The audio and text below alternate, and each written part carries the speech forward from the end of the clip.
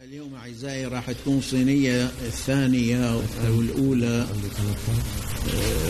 لجمع التبرعات للمساعدة في إرساليات الكنيسة الكاثوليكية في العالم، تروح تجمع وتروح إلى روما.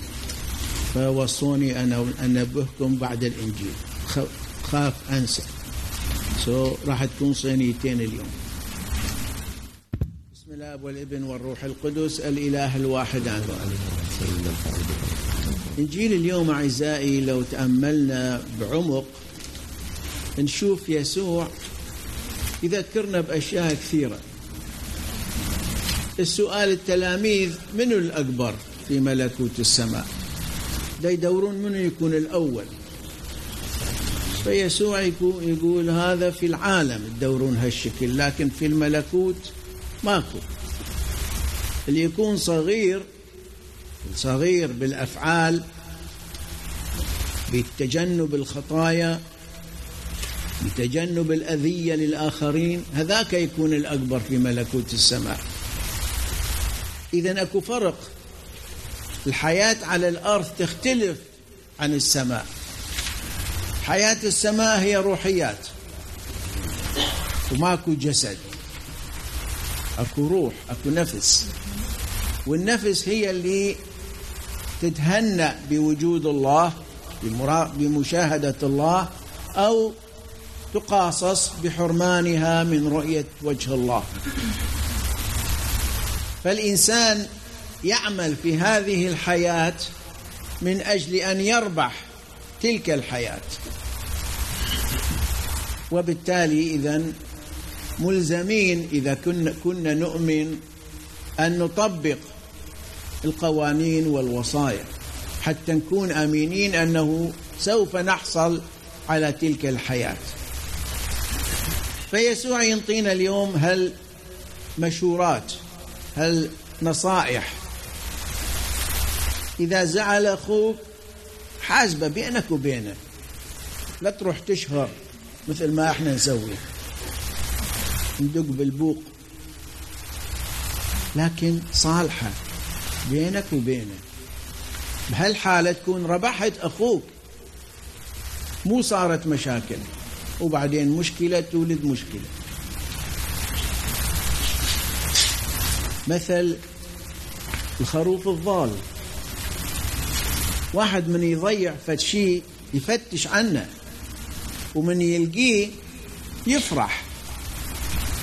فالإنسان اللي نضيعه من حياتنا لازم إحنا ندور وراه، مو لأنه أنا أكبر ما لازم أتنازل له، لا، عند الله ماكو فرق، لا كبير لا صغير، لا رجال لا نساء، لا فقير لا غني، لا لا لا لا لا, لا. ماكو.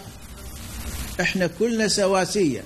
النفس خلقت من الله في الإنسان، وعليها أن تؤدي الواجب، أن تؤدي الحساب. إذا نسمع كلام يسوع ما راح نسوي كل هالمشاكل بيناتنا. كم من العوائل أكو متزاعلة على مود لا شيء، على مود فد شيء بسيط، على مود فد كلمة يمكن ما قصدها القائل. ليش؟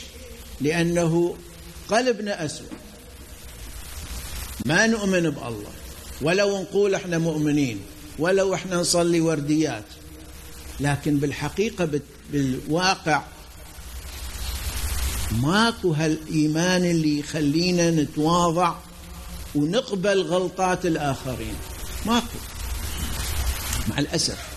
ودائما احنا نعرف أنه العالم دا يروح إلى الابتعاد عن العبادة لله، لكن إذا احنا صدق أمينين ومؤمنين بالله، خلي نجرب. اللي يتواضع راح يعلى، لكن اللي يعلي نفسه راح يوقع، يقول يسوع. فخلي نكون متواضعين.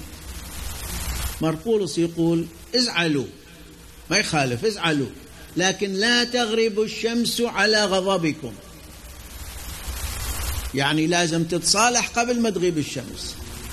هذه هي المسيحية الحقة اللي الإنسان المؤمن يقدر يفرح بيها. فحياتنا مبنية على هالمبادئ، على هالنصائح، على هالتعليمات. لا بس وصايا الله 10 نطبقها، لكن تعليمات يسوع اليومية هي الأساس في حفظنا لوصايا الله. فالكنيسة دائما تدور أنه تساعدنا في أن نكون أمينين مع كلمات يسوع، مو أن نتبجح ونتكبر ونتعالى ونشوف نفسنا نطير بالهواء، مو راح نوقع. فنصلي في هالقداس على هالنية أنه الله ينطينا هالنعمة حتى نطبق إيماننا مثل ما يسوع يريد، مو مثل ما احنا نريد، مو احنا ننطي أوامر الله. الله هو اللي يحبنا وسوى كل شيء من أجل خلاصنا، إذن لازم نسمع ونطيع ونطبق كل القوانين والنظام والتعليمات اللي تجينا من الكنيسة ورؤسائها. فنعمة الله تكون مع الكل إلى الأبد، آمين.